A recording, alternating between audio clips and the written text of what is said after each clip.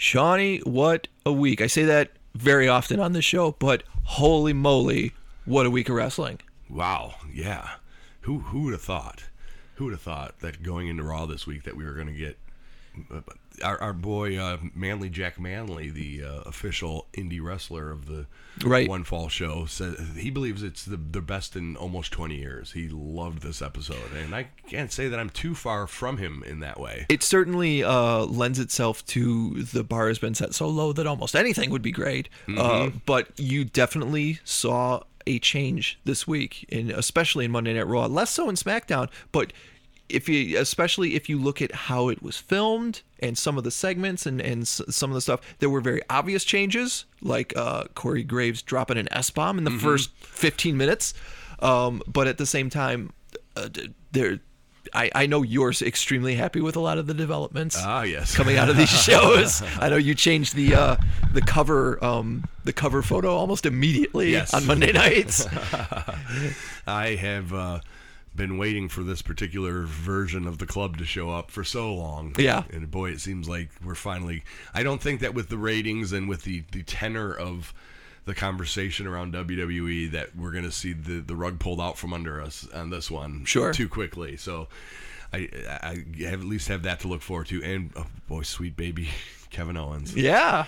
Looks like he might be going face, which is also fantastic.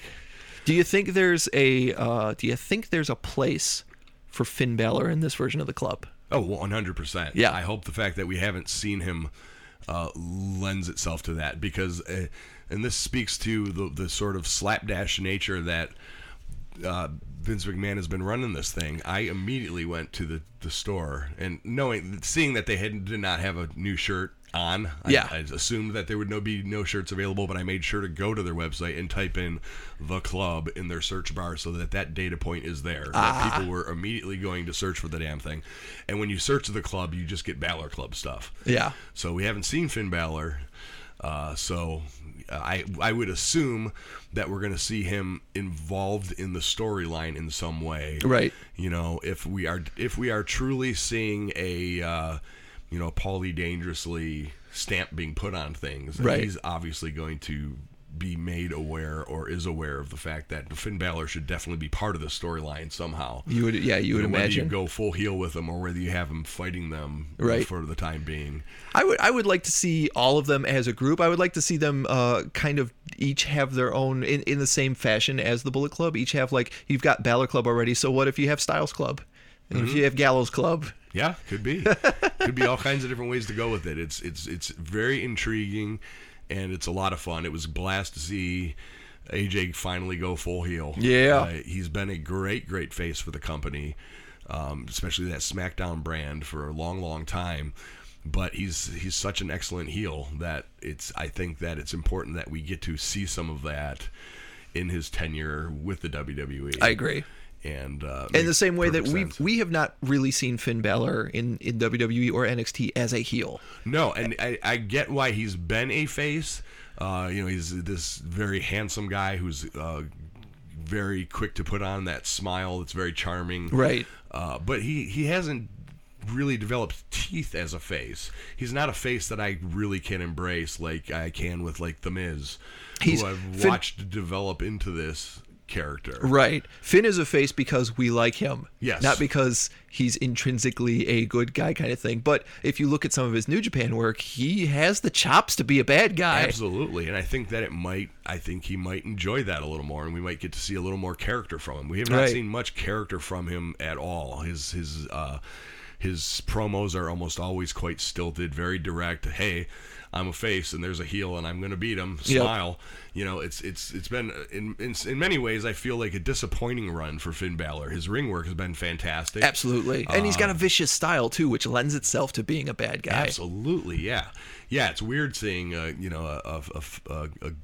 hero essentially stomping on someone's chest trying to, I always think he's got that. He's like got that particular move when a guy's on the floor where he'll run across the ring apron and just, like, kick him in the face. I'm like, ooh, that's vicious. Yes.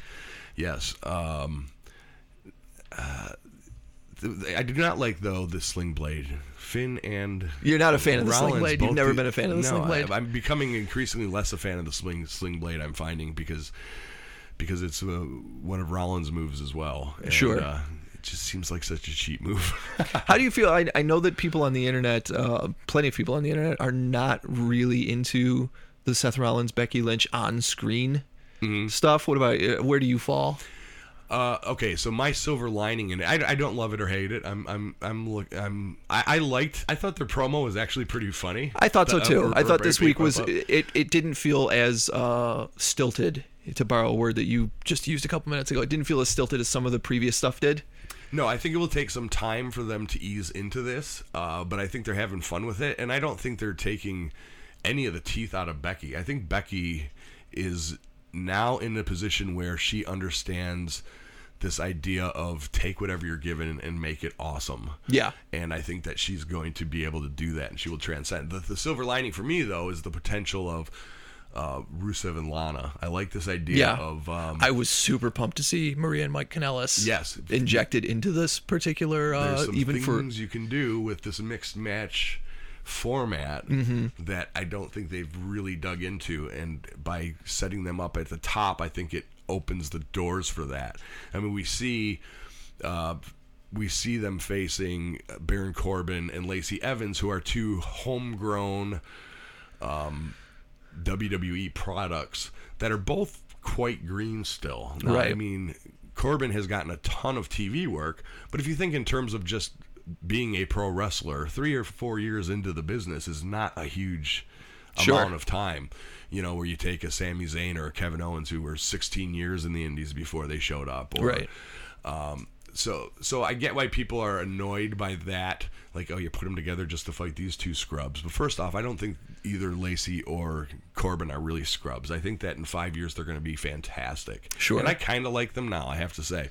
But I think that the real thrill would be, can you bring back the interest and the passion of a Rusev and Alana, who in interviews are so disappointed by the fact that they've fallen so far off the rails. It looks like now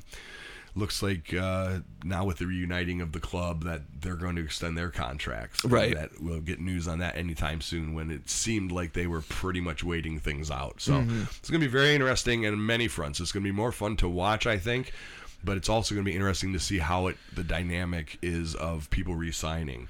I think that's ultimately what we're looking forward to. The reason that this week landed so solidly in weeks previous is because we were given things that we, not only things that we didn't expect, but things that we've either wanted for a long time, that we've got, that it's been so long that we haven't gotten them, that we didn't expect them, but also guys that were like, oh yeah, this guy works here, and oh yeah, they can do solid work. Like, even as weird as Maria and Mike Kanellis's their segment was with Becky Lynch and Seth Rollins, like, they were top goddamn heels at Impact Wrestling, man. Like, Maria has the chops to be top heel of the women's division. She just has to not be kicking out a baby every 9 months. Yeah, every time they sign a contract, she immediately gets pregnant. It's a pretty shrewd move. It is, that's exceptionally shrewd. Carting the carnies. Right. But even going back to, we were briefly discussing Shelton Benjamin showing up for no reason other than to make a funny gif for the internet. Yes. Essentially. Doing what I think that Mojo Rawley has been trying to do for the last 4 months with his trying to convert him into some crazy man. Instead, he just gets relegated to whatever the 8th tier show is, and we never actually see him unless you dig that super, what is it called? Main event. Main event, yeah. Unless you watch Main Event, you have no idea what his character is. And then you just have Shelton Benjamin rolling his eyes around like a lunatic. You're like, oh, that's funny. You just stole Mojo's all that work Mojo did. What do you think about Samoa Joe getting they've subverted and twisted some what 20 years ago would have been some very racist commentary. Sure. But you now have a Samoan man saying it to a stable of all black wrestlers. So the idea of hey, you can Big E can be your butler. It's like, whoa, that's an old school, relegating a black man to the butler status, but you realize he's also butlering for a black man. So it's this very edgy material. Sure. That makes me uncomfortable because of the time that I grew up in. But I have, people who are, in their early 20s now won't have that context. And so you really just have a really edgy angle that Samoa Joe's really selling well, that I think is going to provide a platform for Kofi to get over. I mean, like, you're setting up this almost racist obstacle, then gives him something to triumph over, in an honorable fashion, which I think is going to continue to be Kofi's stamp on his run with the championship here. Well, and I think if we're talking about WWE programming this past 7 days, there are two stories. The first one, which we already talked about, like Kevin Owens going face, getting the club, like the things we've wanted for a long time actually coming to fruition, and that's great. But the other story is how each specific show kind of pushed the boundaries of what not only we have come to expect, but what the TV PG product can be. Yes. As I was saying, right at the beginning of Monday Night Raw, you've got this amazing spot with pyro where Braun and Bobby go through the grid wall, and there's all this flashes and spots or whatever like that, and there's this huge gap of no commentary where I swear to God you can hear Paul Heyman and Vince McMahon telling Corey, say it. I know you're looking at the script. I know you see the line. I know you think you're going to get in trouble. Say it. We promise you won't get in trouble. And then Corey literally dropping an S-bomb in the first 15 minutes of Raw. But then you also, over on SmackDown, you've got Kofi, who has been this, like, just pearly babyface, does no wrong or something like that. Samoa Joe gives this promo and ends it with, I know what you're going to do, and you're going to shake my hand because you want all these people to think that you're always going to be this perfect good guy or something like that. And he gives him the finger. Yes. Outstanding stuff. Right. And then at the end of the show, you have Daniel Bryan essentially voicing like all of the sort of old school wrestling fan and wrestling worker mentality of a real champion doesn't throw pancakes. A real champion doesn't, come out and do this little dance. A real champion comes out to fight and to win. And so I think that we're going to see that evolution finally of the New Day from more of a party act into a little more of a shoot act. And I think that they're gonna master it. I think we've seen that stuff a couple of years ago when they had Hell in a Cell here in Detroit. The New Day fought the Usos in a cell, and they took it to them in that cell. There's a spot, I just saw a picture of it a couple of days ago, where Xavier pinned one of the Usos in the corner of the cell with kendo sticks and then beat the piss out of him with a rainbow kendo stick. So they have those chops. We just haven't seen them in a while, and it'll be interesting to see how they how the New Day grows into possibly this new version. Yeah, it seems as though we're going to see, I think that their version of the Attitude Era, because I don't think we're going to go back to that, and I don't think that we should, frankly. I think there are a lot of things about the Attitude Era that don't work and wouldn't work in 2019. Sure. But even if they would work, I wouldn't be happy with, personally, based on my own sensibilities.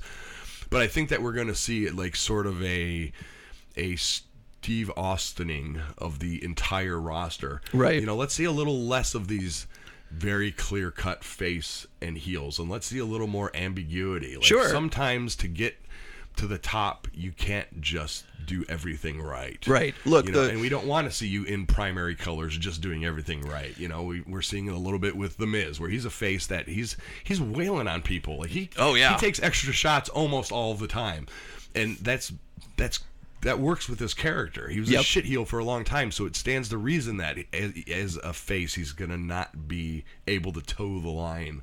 And it's fun to see him not having to toe the line. I think seeing a little bit of a hardening of the New Day would be very cool. I think that, making these more gripping issues of like, ooh, some of the words that are coming out of these guys' mouths, making me a little uncomfortable. Sure. Well, that's not bad if the right hero triumphs, right? Like, now if Samoa Joe goes on this racist rant and continues to be more and more racist, and then eventually becomes like the top face, well, then we have a problem. Sure. But in terms of servicing a heel, what better way to give a real challenge to Kofi, who is really, I think ultimately he's going to put his stamp on as like the first fully blown WWE African American champion, and it looks like they're going to give him plenty of space. I mean, like, we didn't know at first this is going to be like a. I think he probably would have even been happy had he gotten a 1 month. Right. Go back to being the New Day. You're still a huge star. You're still, but at least they gave him that. But they're really giving him that chance, and I think that's a lot of fun. And how Daniel Bryan. First off, did everyone call him Bryan that whole show? Did you notice that they kept calling him Bryan? I was like, what is going on? What is going on?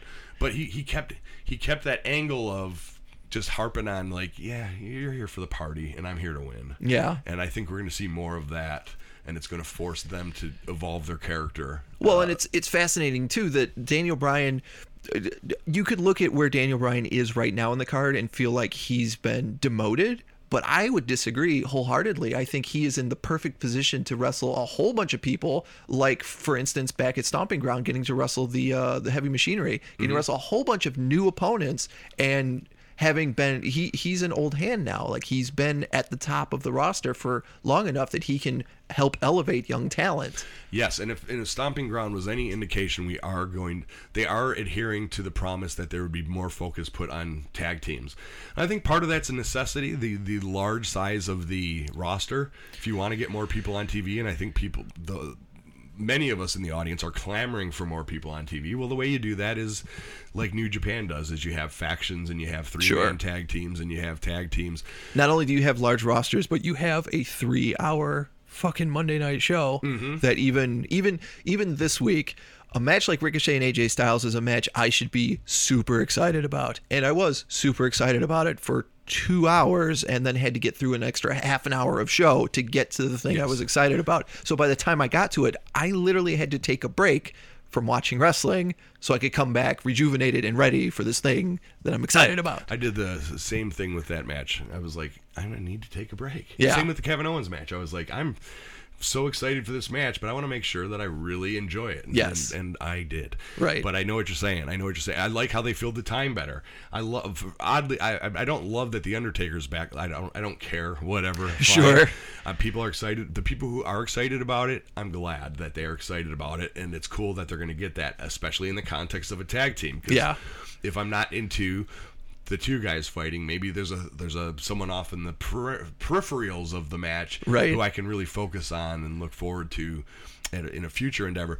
But during the long ass entrance, instead of the exit rather, instead of watching him waddle out of the ring for fucking 2 minutes, we got to see some backstage stuff. Yes. Smart. I love that. I like. How did you like the Street Profits? I thought them turned up to 11 was their money. They're printing money. It may take some time, but I like their dynamic. It was cool that the Street Profits were at Raw, but they did not have a match, so I questioned why. Right. Yeah. They were there just to have 2 segments. Oh, and get spoiled during the first segment by a bad camera cut. Yes. Yeah.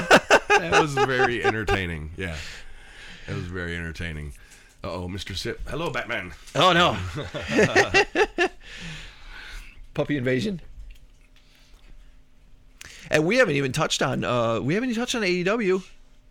The AEW Fyter Fest. I know I missed Fyter Fest. Did you? I can't find it anywhere. Yeah, I don't know that you can watch it again, but the fact that it was streaming for free on like Bleacher Report is fascinating, and getting to see Jon Moxley and what was his opponent's name? Catching me flat-footed here. Sorry.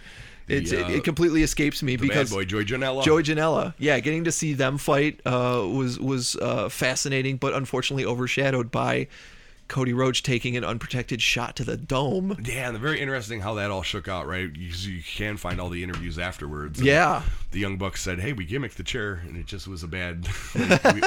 we botched it.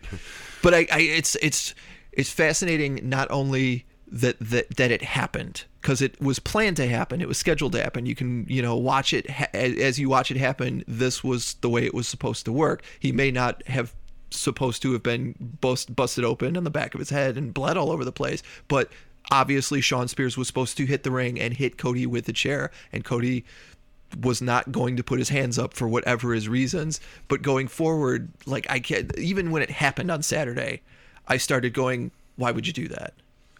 Yeah, I don't think that was... I don't think they did that for... maybe for a cheap pop, but it seems as though if they did, I think they went rogue, because Tony Khan has been been very vocal about the fact that he understands that as the head of this company, that some of the indie stuff that's done is not something that you can do under a corporate banner. Sure. And I don't think he was happy about it. Because my first thought when I saw it on Saturday was, okay, first of all, Cody comes from the WWE, where you are working under a boss who essentially will not ask you to do something he would not himself do. Vince McMahon has taken a lot of nasty bumps over the years, specifically to prove to people, like, when I ask you to jump off that high thing, if I'm physically capable, I will jump off the high thing. Right. Like, I'm not asking you to do something I wouldn't do, which, in my opinion, is some of the best bosses you can work for, are the bosses who will never ask you to do something that they themselves would not do. Right. So I look at that as, okay, so Cody is going to take this shot specifically because he would not ask anybody else to take this shot if he himself was not willing to take an unprotected shot to the head. Right.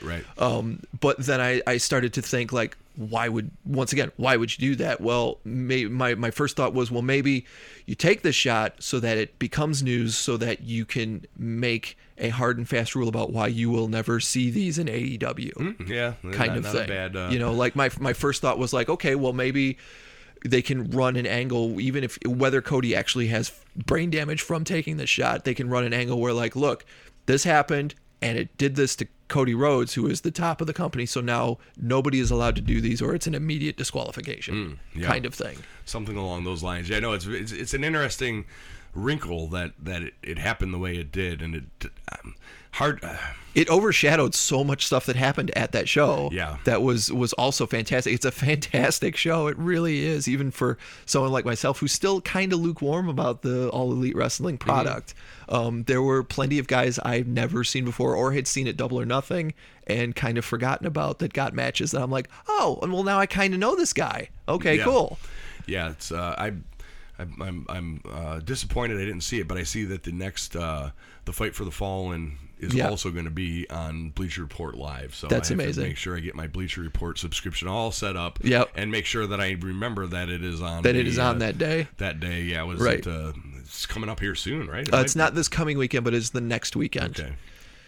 Yes, I need to make sure. And that was the other thing. That was the other thing I wanted to bring up, is how fascinating it is that the entire wrestling community almost universally did not like Cody Rhodes taking an unprotected shot to the head. They did not like seeing an unprotected shot to the head. Take unprotected shots to the head. I didn't see almost anybody saying, like, yeah, that's the Attitude Era stuff I'm looking for, kind of thing. Like, almost universally, everybody was like, no reason for that. Nope, don't hit the head, because that's what holds the brain. Right. And I don't know, it's kind of encouraging. Mm-hmm. Honestly, I agree that we as a community of wrestling fans now are that invested in the physical well-being of our performers. I agree. And I mean, there are always going to be people who love the hardcore stuff. There's always going to be some kind of indie outliers that are willing to do all of that. Sure. And if people love it, more power to them. People love Nick Gage. I have a hard time watching Nick Gage. Right. It's just like this relentless hardcore. And it's funny to me too, in this particular year, to see where the line is. Like, you can staple a cigarette to a guy's forehead, and that's fine, but don't hit him with a chair as hard as you can. Yeah, well, you know, I mean, there's not long-lasting repercussions of a cigarette stapled to the forehead. I suppose not. And I guess it's a better anti-smoking message than Little Lungs. Now I want somebody on the One Fall Show page, give me that image of the cigarette stapled to the forehead with that truth thing in the corner. Joey Janela truth ad. Yeah, I want a Joey Janela truth ad. That'll be fantastic. Shawnee, what are we doing this week? This week we've got my buddy Josh Young, who's a member of the Detroit ska band CBJ. Okay. And he's started his own podcast where he's interviewing the musicians that he's met both in Detroit and doing tours around the country. Excellent. Called Broadcast from Cow Haus. And he's not a big wrestling fan, so we're going to bring him in, show him some wrestling stuff, and see how that works out. Yeah, I can't wait to see where he lands. Ladies and gentlemen. I'm Shawnee Constant, and I'm here with my co-host, Mr. Bean. Kayfabe, motherfucker. Kayfabe, motherfucker! We are basking in the glory. In the glory? Of the opulent Wrestle Palace. Chandelier. Wrestle Palace! Monkey Spike prison style, dude. Boom shakaloo! The scariest of all clowns. Murder Clown. It's like we've said previously on the show. Miura. Fat! You got a fat ass! It's like he's covered in Twinkies! Bob Burns got a big old neck. It's a work. It's a work. And this is the One Fall Show.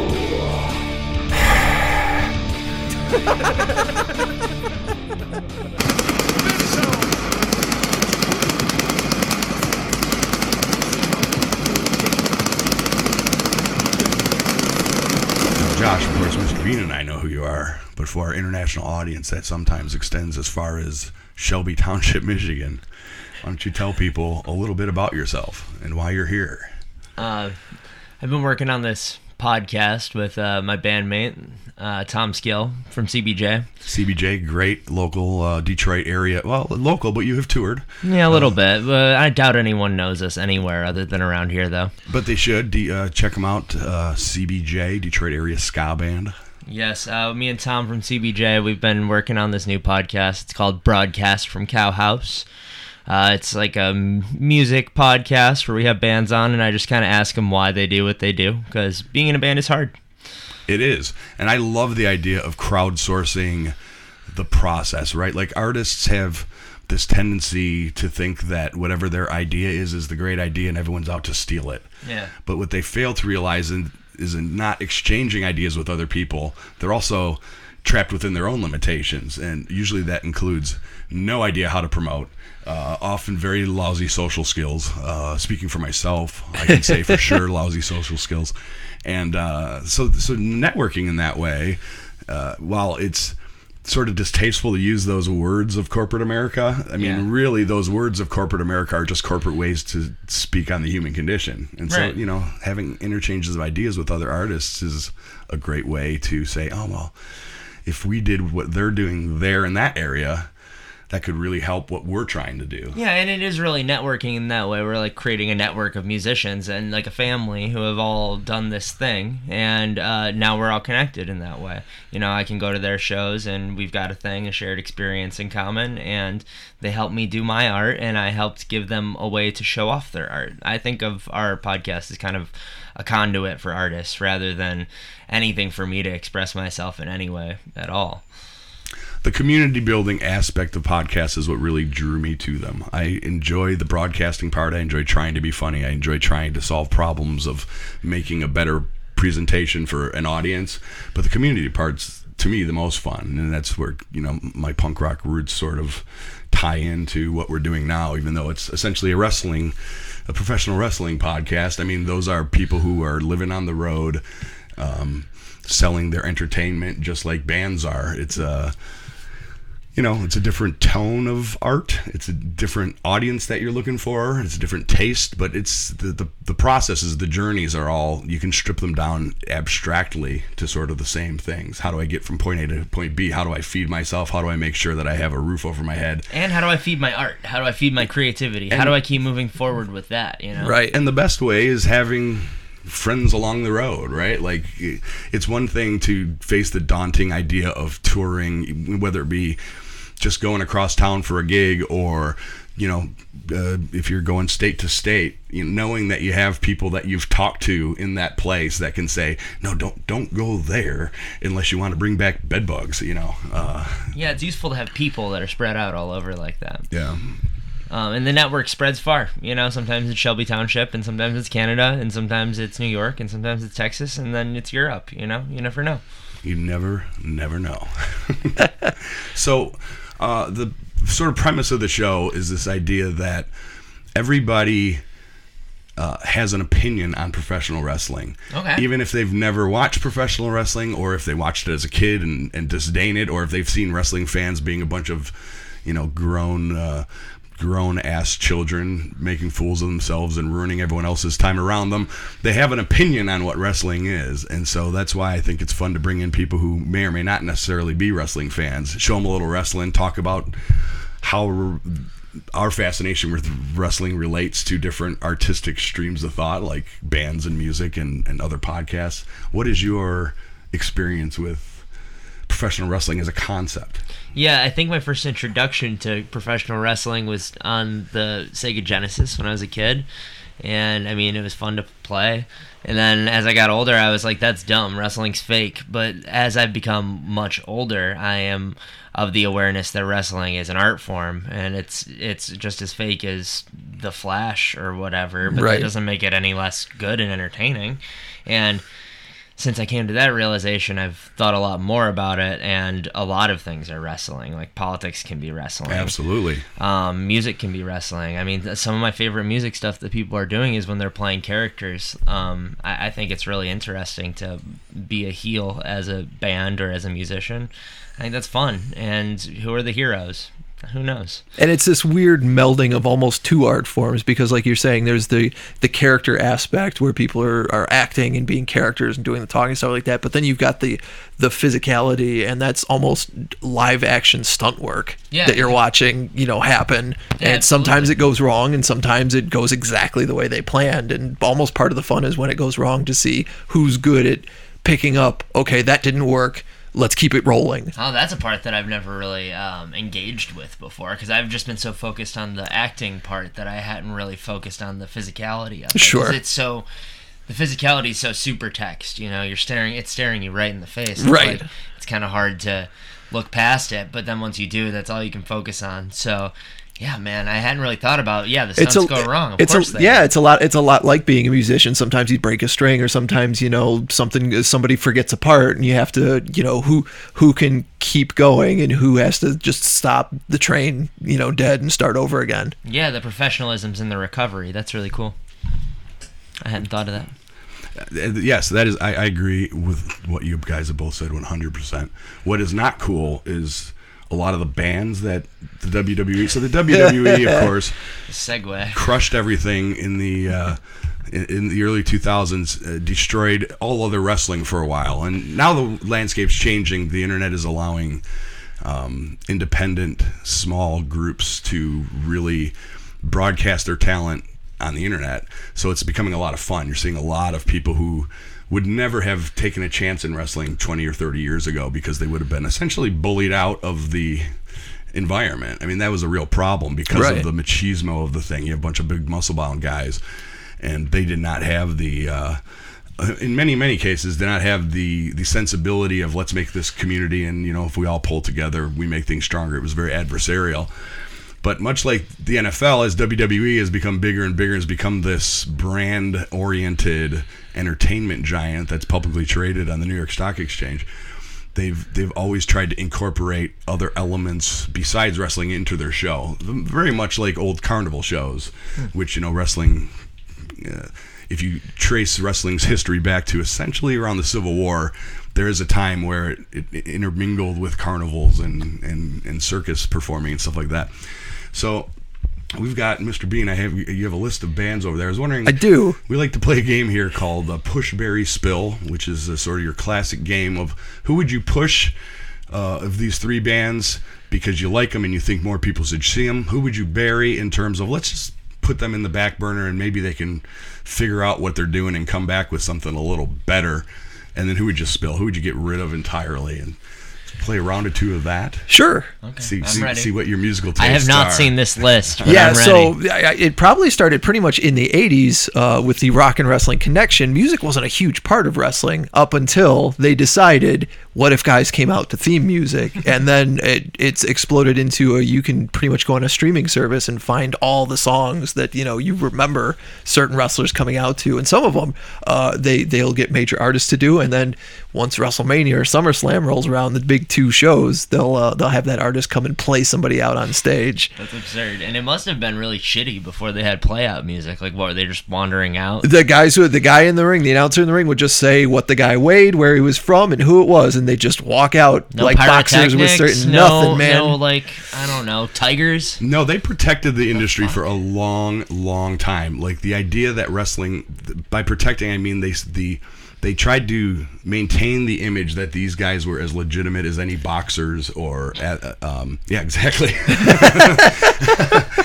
And I mean, it's funny, I guess. I mean, like on an actual like comedic and artful level, it's funny too. No, it's very entertaining. It's like this idea of like the generalized, I don't mean political conservatism, but the human experience conservatism. We want to protect the thing as we know it. Yeah. And these big strong men would have to like fight people in bars when they would be challenged. Well, of course now everyone knows they're essentially glorified acrobats and weightlifters. I mean, they're excellent athletes for sure. Yeah. But other than someone like a Brock Lesnar who performed in the UFC in real fights, they're not really good fighters. As could be seen, Mr. Bean, by one of your favorites, CM Punk, who went to the UFC and got his ass kicked by a couple of D-level fighters. Yeah, well, twice actually. Right. That's what happens when they start you up at the top of the card.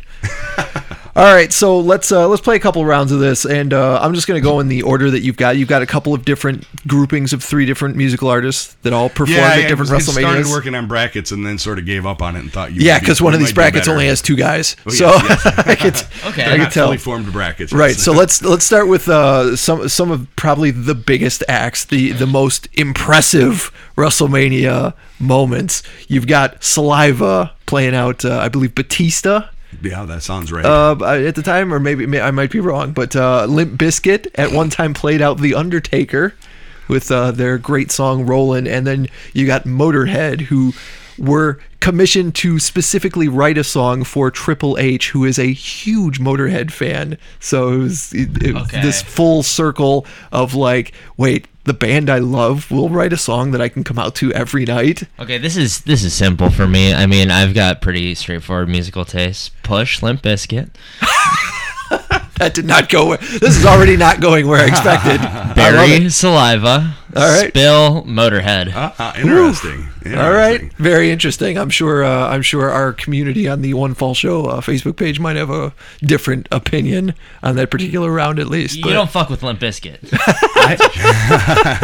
As the Insane Clown Posse learned when they tried to drop kick them at a. Yeah. So was Fred Durst aware? He didn't seem. No, very I'm pretty aware. sure he wasn't aware, and I don't Are think. you sure though? Because I'm pretty sure that Fred Durst has been like a satire artist this whole time. His whole thing, I always thought, was like a wrestling character of like the bro heavy rock musician. I don't think he's always been like that, man. I saw Limp Bizkit play on the 3rd stage of, I don't know if it was a Warped Tour or an Is it just like in Ozfest. retrospect? Do you think he's doing some sort of like rewriting of history for himself? No, I think you're right in that as he's gotten older, he's come to understand that what he looked at as deadly serious as a young man is cartoonish through the eyes of an older man, right? And that's like, the only way that you can keep playing the songs is doing it through a different lens, right? Is making fun of your young self. I think you see a lot of that with Real Big Fish. Real Big Fish. Almost anybody who makes it 20 years, but the one I was who does Green Machine and Sugar Ray. Sugar Ray. Oh, yeah, one of the dude. classics where there's that great video on the internet where some 16-year-old's calling him sugar gay, and he's just he's cool with it now. freaking the fuck out. And now he's just like, I get, I was a coked up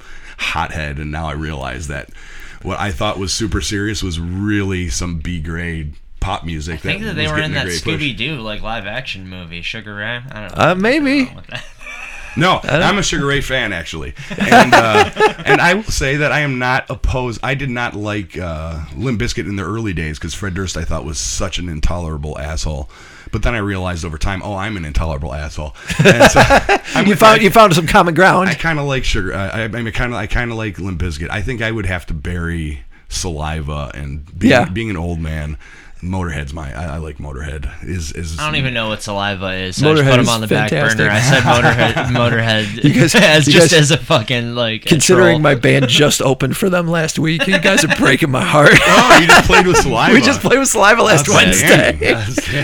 They've got a new singer. I guess their original singer was kind of a dick, so they've got a new guy that's just hits all the notes as they. And it was funny because it was one of those bands that I didn't realize I knew as many songs as I did. Yeah, I would guess only 1 or 2. Yeah, they got about 5 songs deep in the set list, and I went, oh yeah, this song. Oh shit, yeah, this song is good too. Probably all from wrestling broadcasts. Almost all of them. Well, there you go. Almost all of them. The WWE loved new metal, man. It was like their house music was new metal, and probably extended, because of the huge popularity of wrestling, probably extended new metal for 4 or 5 years beyond what Yeah, it would have to right have. to. There was an album. POD. There was an album of all those new metal acts doing the theme songs for different people. Like they got Drowning Pool to do the Motorhead song. Drowning Pool, yeah, classic. Just friggin' hilarious. A band that absolutely had their careers killed by 9/11 because someone tried to play "Let the Bodies Hit the Floor" on 9/12. I don't even think as a joke. Yeah. But then people were like, "We can never hear the song again." Yeah. We've seen people fall out of buildings. Yeah, it was that's a very strange time. There's And, always whenever there's casualty of cultural any evolution. type of tragedy, like the Chris Cornell tragedy from a couple of years ago. The local radio station was playing a whole bunch of his stuff because he's been in multiple bands, and there was a couple of songs. There's a song specifically by Soundgarden called "Pretty News." Yeah, that can never be on the air ever again. Dude hung himself in Detroit after a gig. No, we didn't. Pretty News. It doesn't even matter. It's not about hanging yourself. Like we can't do that ever again. All right, well, let's try another round. This one is a little bit more on the rap side. Oh hell yeah, dude. Of the thing. Okay, we've got Run DMC, Snoop Dogg, and Flo Rida, who has, I believe, been there more than once. Yeah, Flo Rida. Can you repeat them again for me? Run DMC, Snoop Dogg and Flo Rida. Snoop Dogg or Snoop Lion, whichever you prefer. He's Snoop Dogg again. And yeah, Flo Rida. Push Snoop. Barry DMC. Yeah. Spill that other one. Flo Rida. Yeah. just on the principle. Do you know any Flo Rida songs? No, it's a dumb name for a man. It is. And, it's not until I saw him performing on a WWE event and I saw Flo Rida, I was like, oh, his name is Florida. Yeah, his name is Florida. It's hilarious to me that you had to see it spelled out. Until I mean, it's not as though I was listening to tons of Flo Rida tracks and it wasn't occurring to me. I just had heard the name Flo Rida, had not really given it much Hey, he might thought. just be a man who rides a flow. You I don't hadn't. know. I mean, it's a great little double entendre. I guess it got him a couple of, I'm sure, very high-paying gigs at WrestleMania for what it's worth. Yeah. absolutely. Much like, I don't know, Machine Gun Kelly, who's another name. I don't know how much it ultimately helps in the long run, but Right. Is he just an actor now? I don't know. Maybe. Machine Gun Kelly or Flo Rida? Machine Either Gun or. Kelly was in the Bird Box. Oh, that was very popular. Right. Very popular Netflix. All right. Well, let's do one more round. One more, This yeah, is let's- the highest of the high round. This is some of the best It's all gonna be segments that ska we've punk. Is that developed what over you're the gonna last say, couple of dude? years. No, unfortunately, not a lot of ska punk. Good. Unfortunately Thank not. God. Okay, so you've got Ice-T, Oh man. who has performed at a WrestleMania. Did he do it with the band or with Body Count? Is that what No, they're called? no, Ice-T? just Ice-T. He came out with The Body Godfather, if Count. I remember correctly. Yeah, his show. I don't even know that there was much of a musical performance involved. Yeah, I in think he that came out and he particular rapped to a backing track with The Godfather and wore a big old pimp coat and had a good time. That sounds cool. We've got Kid Rock, God. who has also been at WrestleMania and is in the WWE Hall of Fame. Detroit's Celebrity. own. Yeah, celebrity Used to wing. deliver his mail. Right. And finally, we have the origins of rock and wrestling, Cyndi Lauper. Cyndi Lauper. Okay, then I guess, what was the first choice again? Ice-T. Oh, yeah, Ice-T. Kid Rock, Cyndi Lauper. Oh, yeah. Push Berry Spill. Push Ice-T. Spill Kid Rock every day for the rest of his life until he dies. Fuck you, Bobby. I hope you're listening. Woo! Bury That's some Cyndi heat. Bringing the Lauper. heat. Yeah. That's a Or big- you, Mike Clark. I don't think you would possibly listen, but you do like wrestling and you do like ICP, and we will talk about both of those things. And also, Bobby. Tell him to fuck off. Wow. All right. Well, there you go. All right, a rousing edition of Round of Push Push Berry Berry Spill. Man, I can't believe you guys put Bobby on there. Bobby. All right, so since you are in a ska band, we do have a match from Extreme Rules 2016, the new Extreme Rules, one of the pay-per-views of WWE. Wow. The next one is going to be, I think, July 13th here. We're a couple weeks away. But this is an older one, and we see The Miz, who at this time was a great heel, Cesaro, who probably was a heel at the time, Kevin Owens also a heel, and I think the only face at this point was Sami Zayn, who came out to ska music. Wow, the Ska Hero. Yeah. He is the ska hero, and Wow. genuinely good dude. He's a lot of political stuff has come up over the last couple of years with WWE. Shockingly, once the spotlight of of the real world shined on these carnies that were doing everything, sort of on the DL. That's what happens when you have the wrestling president. Yes, absolutely the case. Yeah. Sucks. Also in the WWE Hall of Fame and soon to be in the Hall of Presidents. Yeah, it sucks, man, because it sucks that he's there to exemplify what it's all about. It's like, man, this is the president who's into wrestling and who's aware of wrestling culture, but he's not a good person to be the face of it.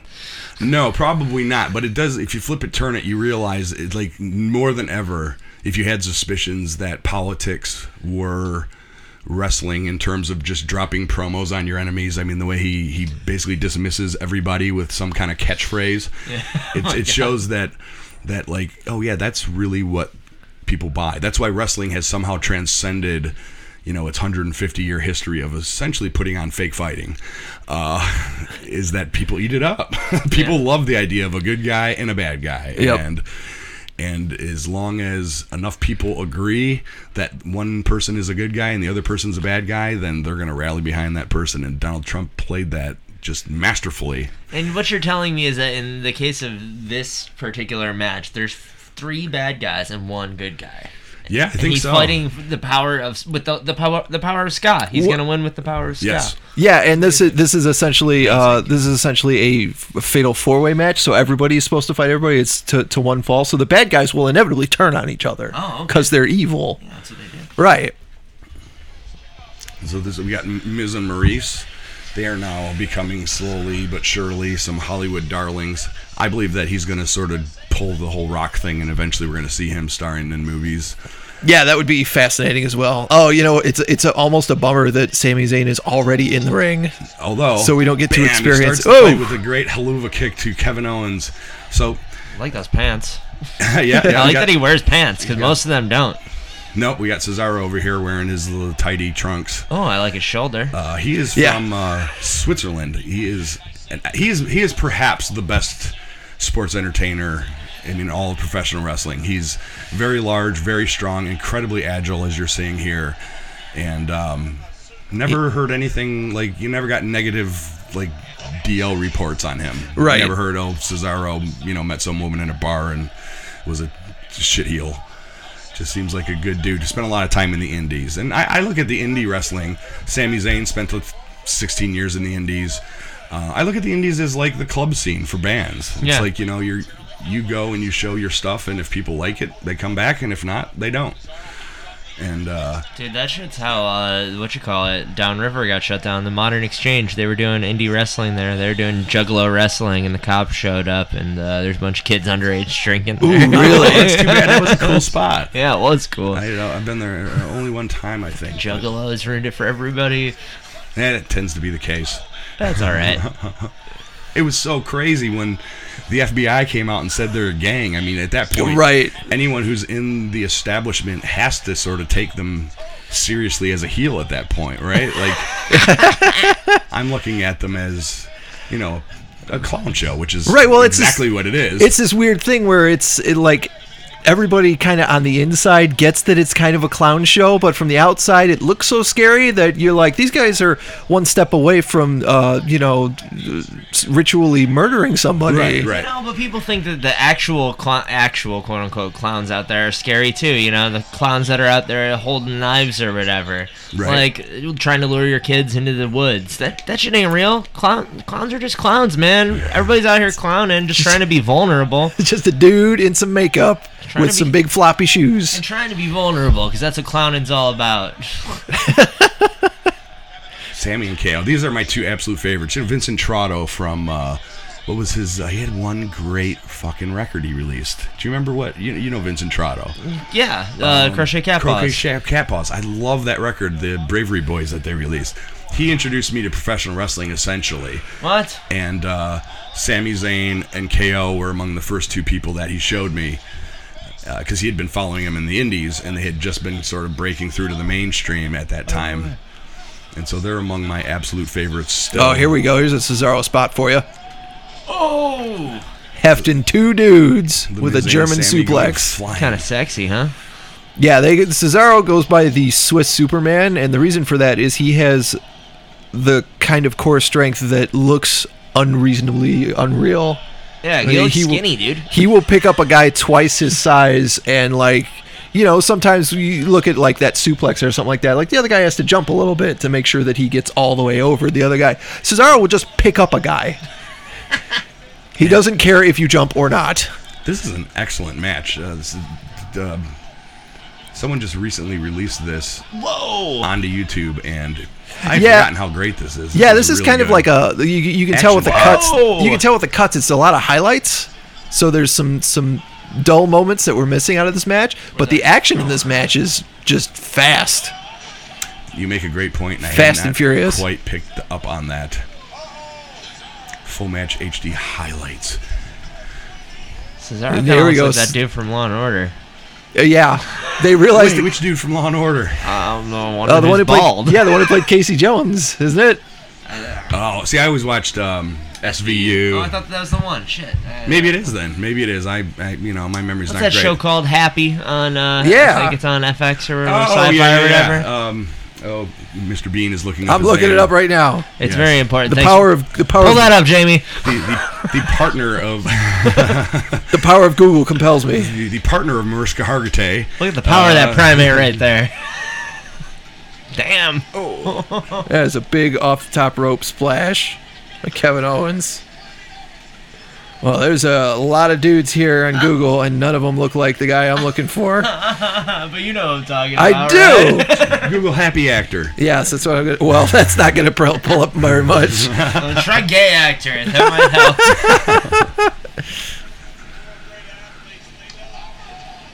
Oh, well, that's Tom Cruise.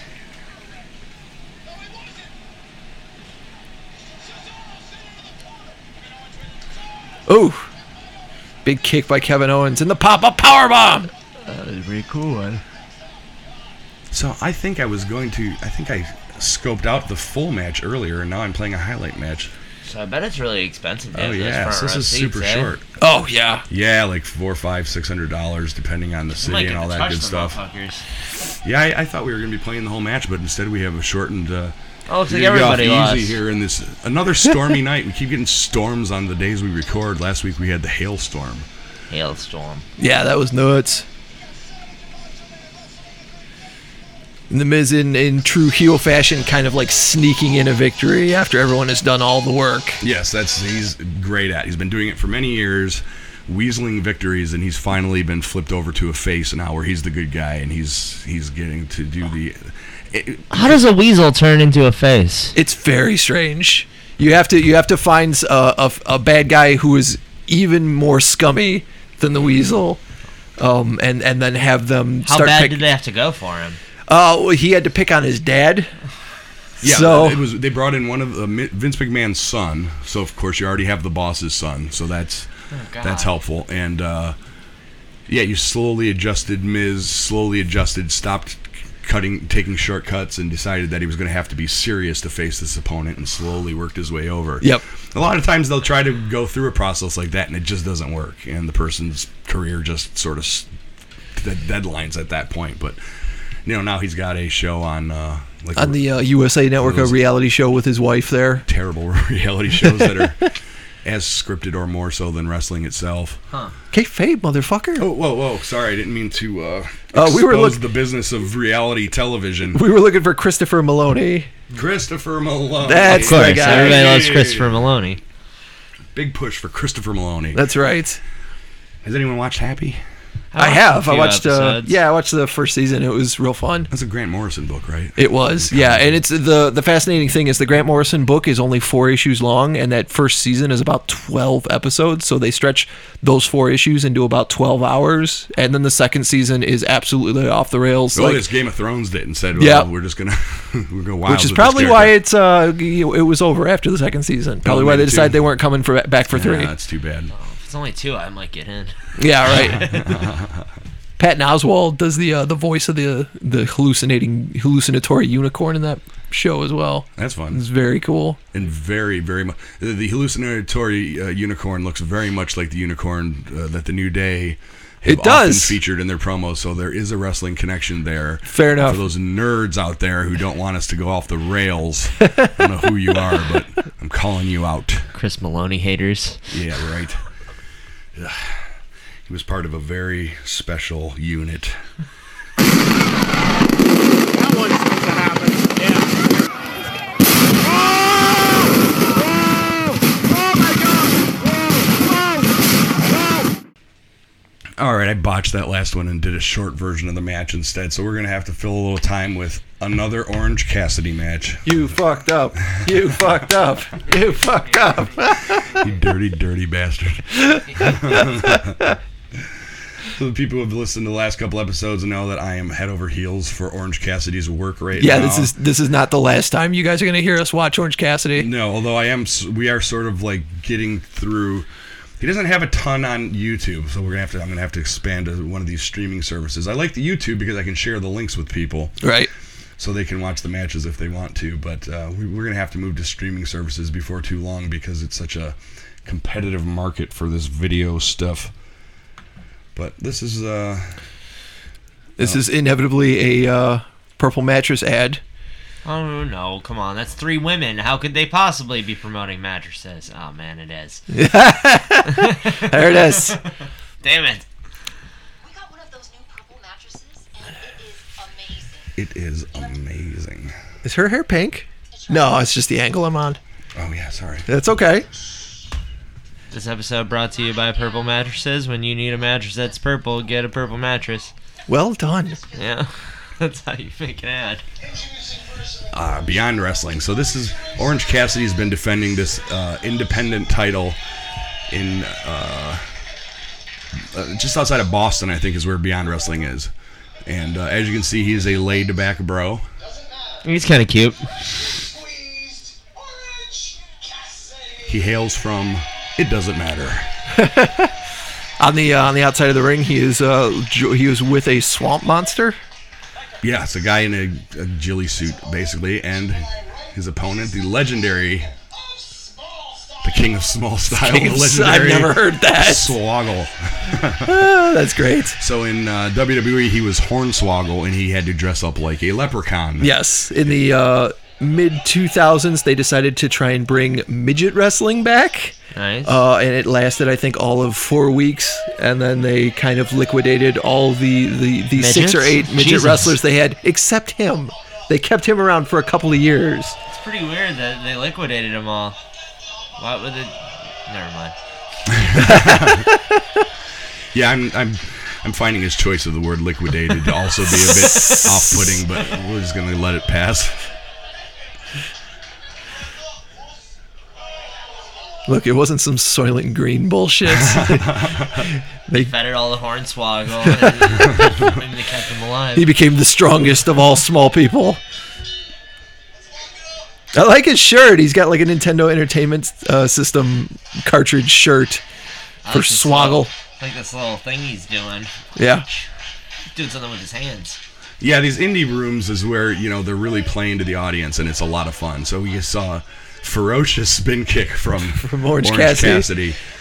Orange Cassidy's not particularly interested in exerting himself. Yes. And Why is he that's what wrestling? makes him fun. I don't get it. Because he's the champion. He's been the champion. He's gotta. The first time I had seen him, which I believe was at Double or Nothing, one of the commentators referred to him as the human sloth. Ah, yeah, that's pretty accurate. Oh.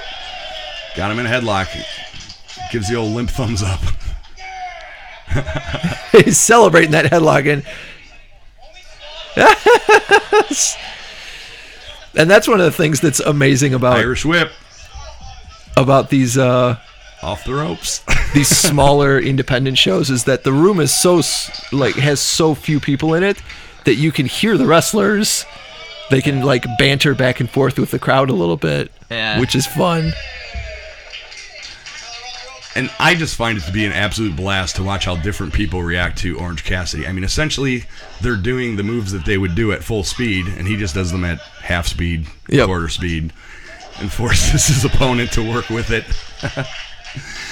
And the fact that he would do this before he became popular is what is interesting to me, right? Like, he had to get himself to get a room full of people to cheer for this dumb shit. Right.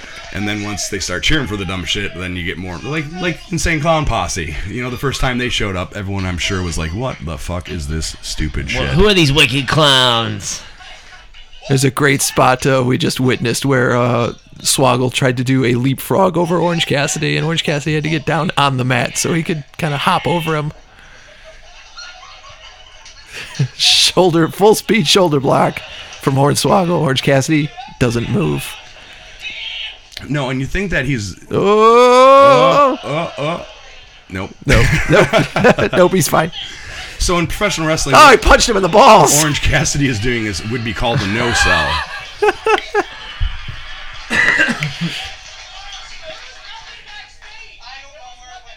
20 years ago, no selling your opponent would be like the absolute worst thing you can do, and that's like someone throws a punch at you and you just pretend you didn't get hit and you do your own move.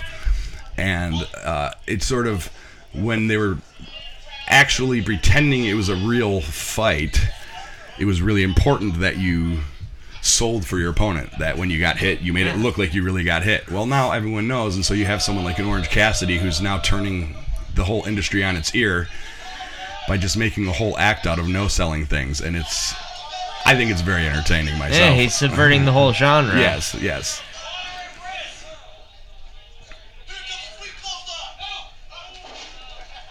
This is a fascinating match to watch, having seen a few Orange Cassidy matches, because a lot of the spots are built around the fact that he is wrestling a man who is significantly smaller than him.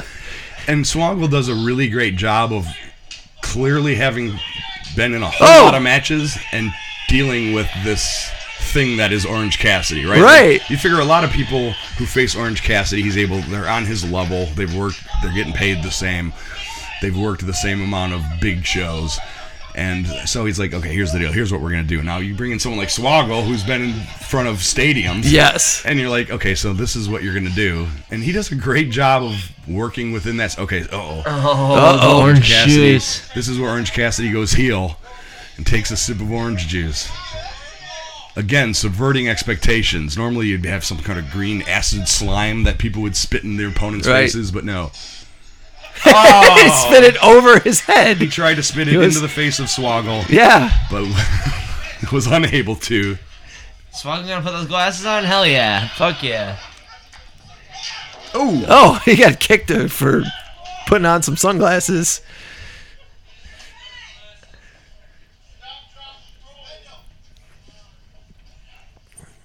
Some fun crowd interaction there. Now he's going for a choke. It's always fascinating when Orange Cassidy goes from his normal speed to full speed. Yes. I think this was probably earlier on in his present reign. Yeah. Because it does seem a little more uneven than some of the matches we've seen where he just sells it entirely as this sloth character. Right. And the crowd's not like super into it yet, right? Like you're not getting chants filling up the dead zones and stuff. Right. Now if you see an Orange Cassidy match, the crowd fills all the time. They do wrestling chants for everything he does. And it's an absolute blast. And then of course there are people. Oh, they're snuggling.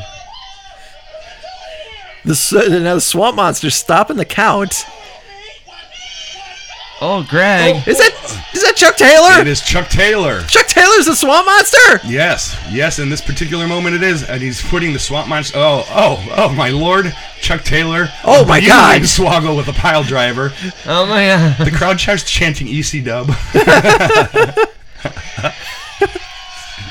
I had no idea there was a Chuck Taylor Orange Cassidy connection. Ah, yes. I didn't. I thought Brandon mentioned maybe it was off air. That, maybe. That Swamp Monster used to be Chuck Taylor's side piece.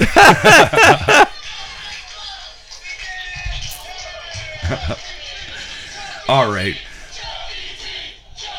The crowd is very happy with the reveal. They love Chucky T. Yeah, he's another long-standing indie guy.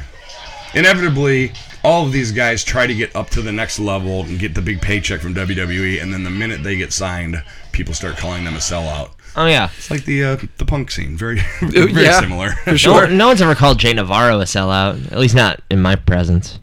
No. They got that fucking Disney money and shit. Yeah, probably in like 1992 people were saying that. The but film was Brink.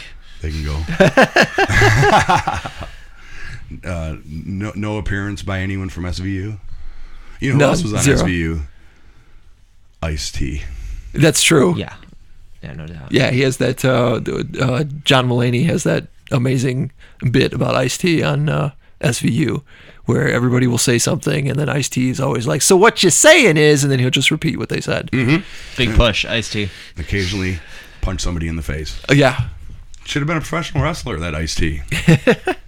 All right, well, thanks a lot, Josh, for coming around. This is our Orange Cassidy infused. I'm realizing now that maybe all these Orange Cassidy matches we put in the episodes is bringing the level down. What are you talking about? Orange Cassidy? Oh, because he's like a sloth. The energy level is I get pulled diminished. into the vibe of Orange Cassidy. Yeah, we're just staring at him like, oh, he's gonna drink the juice. Exactly. Is he gonna swallow it? No, spit it.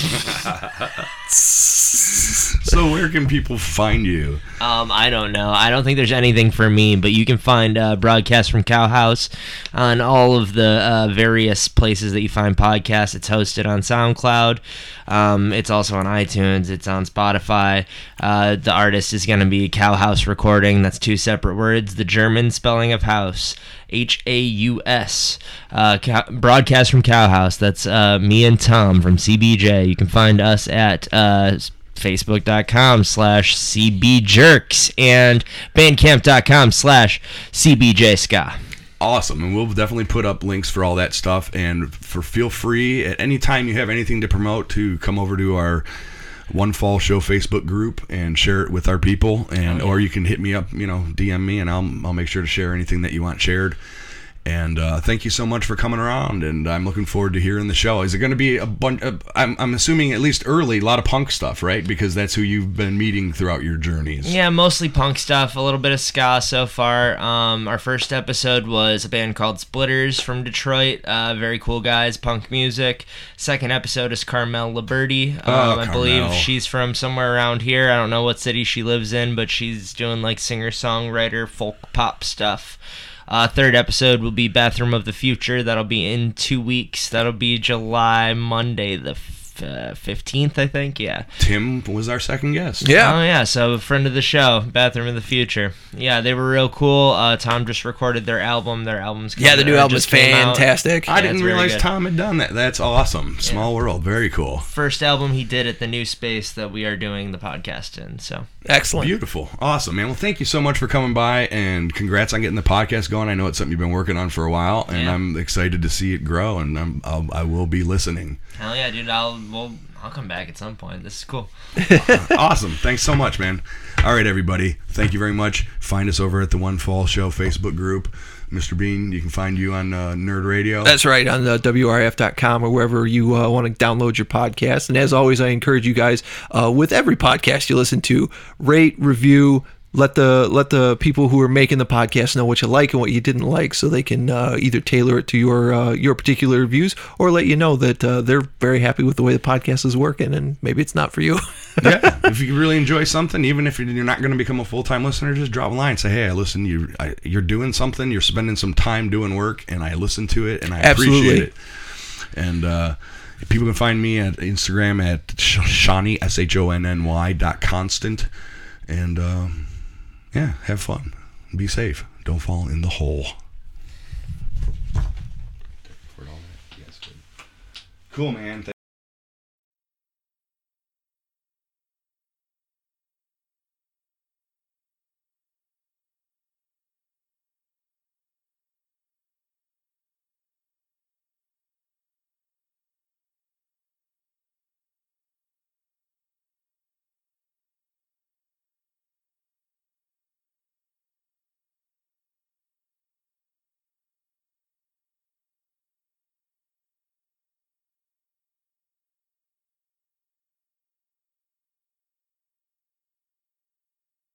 His brother was an alright dude. I never actually got to meet Bobby himself. I just dropped his promotional material in between his doors. We just happened to have recorded it with the gentleman Mikey Clark, who is the producer of Kid Rock's Road Show and also of ICP's all of their albums. All their great stuff. Oh, wow. Yeah, I love All right. all their early Mikey CBJ Clark did stuff. that. So our album Clock Out was produced by Mikey Clark. You can find it on the iTunes and the Bandcamp and all that shit. How was it Nice. working with him? It was awesome. He was actually on Vicodin for most of the time because he had just gotten his wisdom teeth pulled out. Ah, okay. But he was really professional, even beyond being totally doped up. He had these like 2 closets that had amplifiers inside of them. They were really sick, and they like were completely soundproof. So you close the closet, and all you can hear is what's in the room. Ooh, with nice. you. Excellent. Yeah, but it was really cool, and he made a really good album for us, and we're really happy with how it turned out. So good job, Mike. But then he bailed on the Butts, everybody's favorite local band, so that he could go on the road with Bobby. So fuck Bobby. Oh man. So we missed a Mikey Clark Butts record. Yeah, and it would have been so good. Instead, we got good shit made by Tom Skill of Cow Haus Recording. It's okay shit. Yeah, I mean, the Butts do great stuff, and Tom Skill does. Well, it He's was been one of around it his for a good long first few time, so- albums. He's learned a lot since then. I think he does a really fucking good job now. That one was like a B+. I still listen to the album, but only because it's the Butts.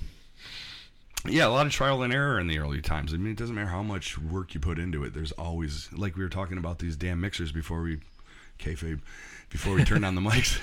Like, there are knobs that I will never learn. There are buttons on this thing I will never learn. And this is a Right. very small mixer that's really only doing very few things. So. It actually fits in his pocket. It's so small. I don't know if you guys have ever seen this thing. That's just because Shawnee has really big pockets. It's my giant new metal era. Your Junko jeans. It's weird because he's actually just wearing clothes, but it's just pants with huge pockets. Really weird. Wait, are you just in one of the pockets? That's weird.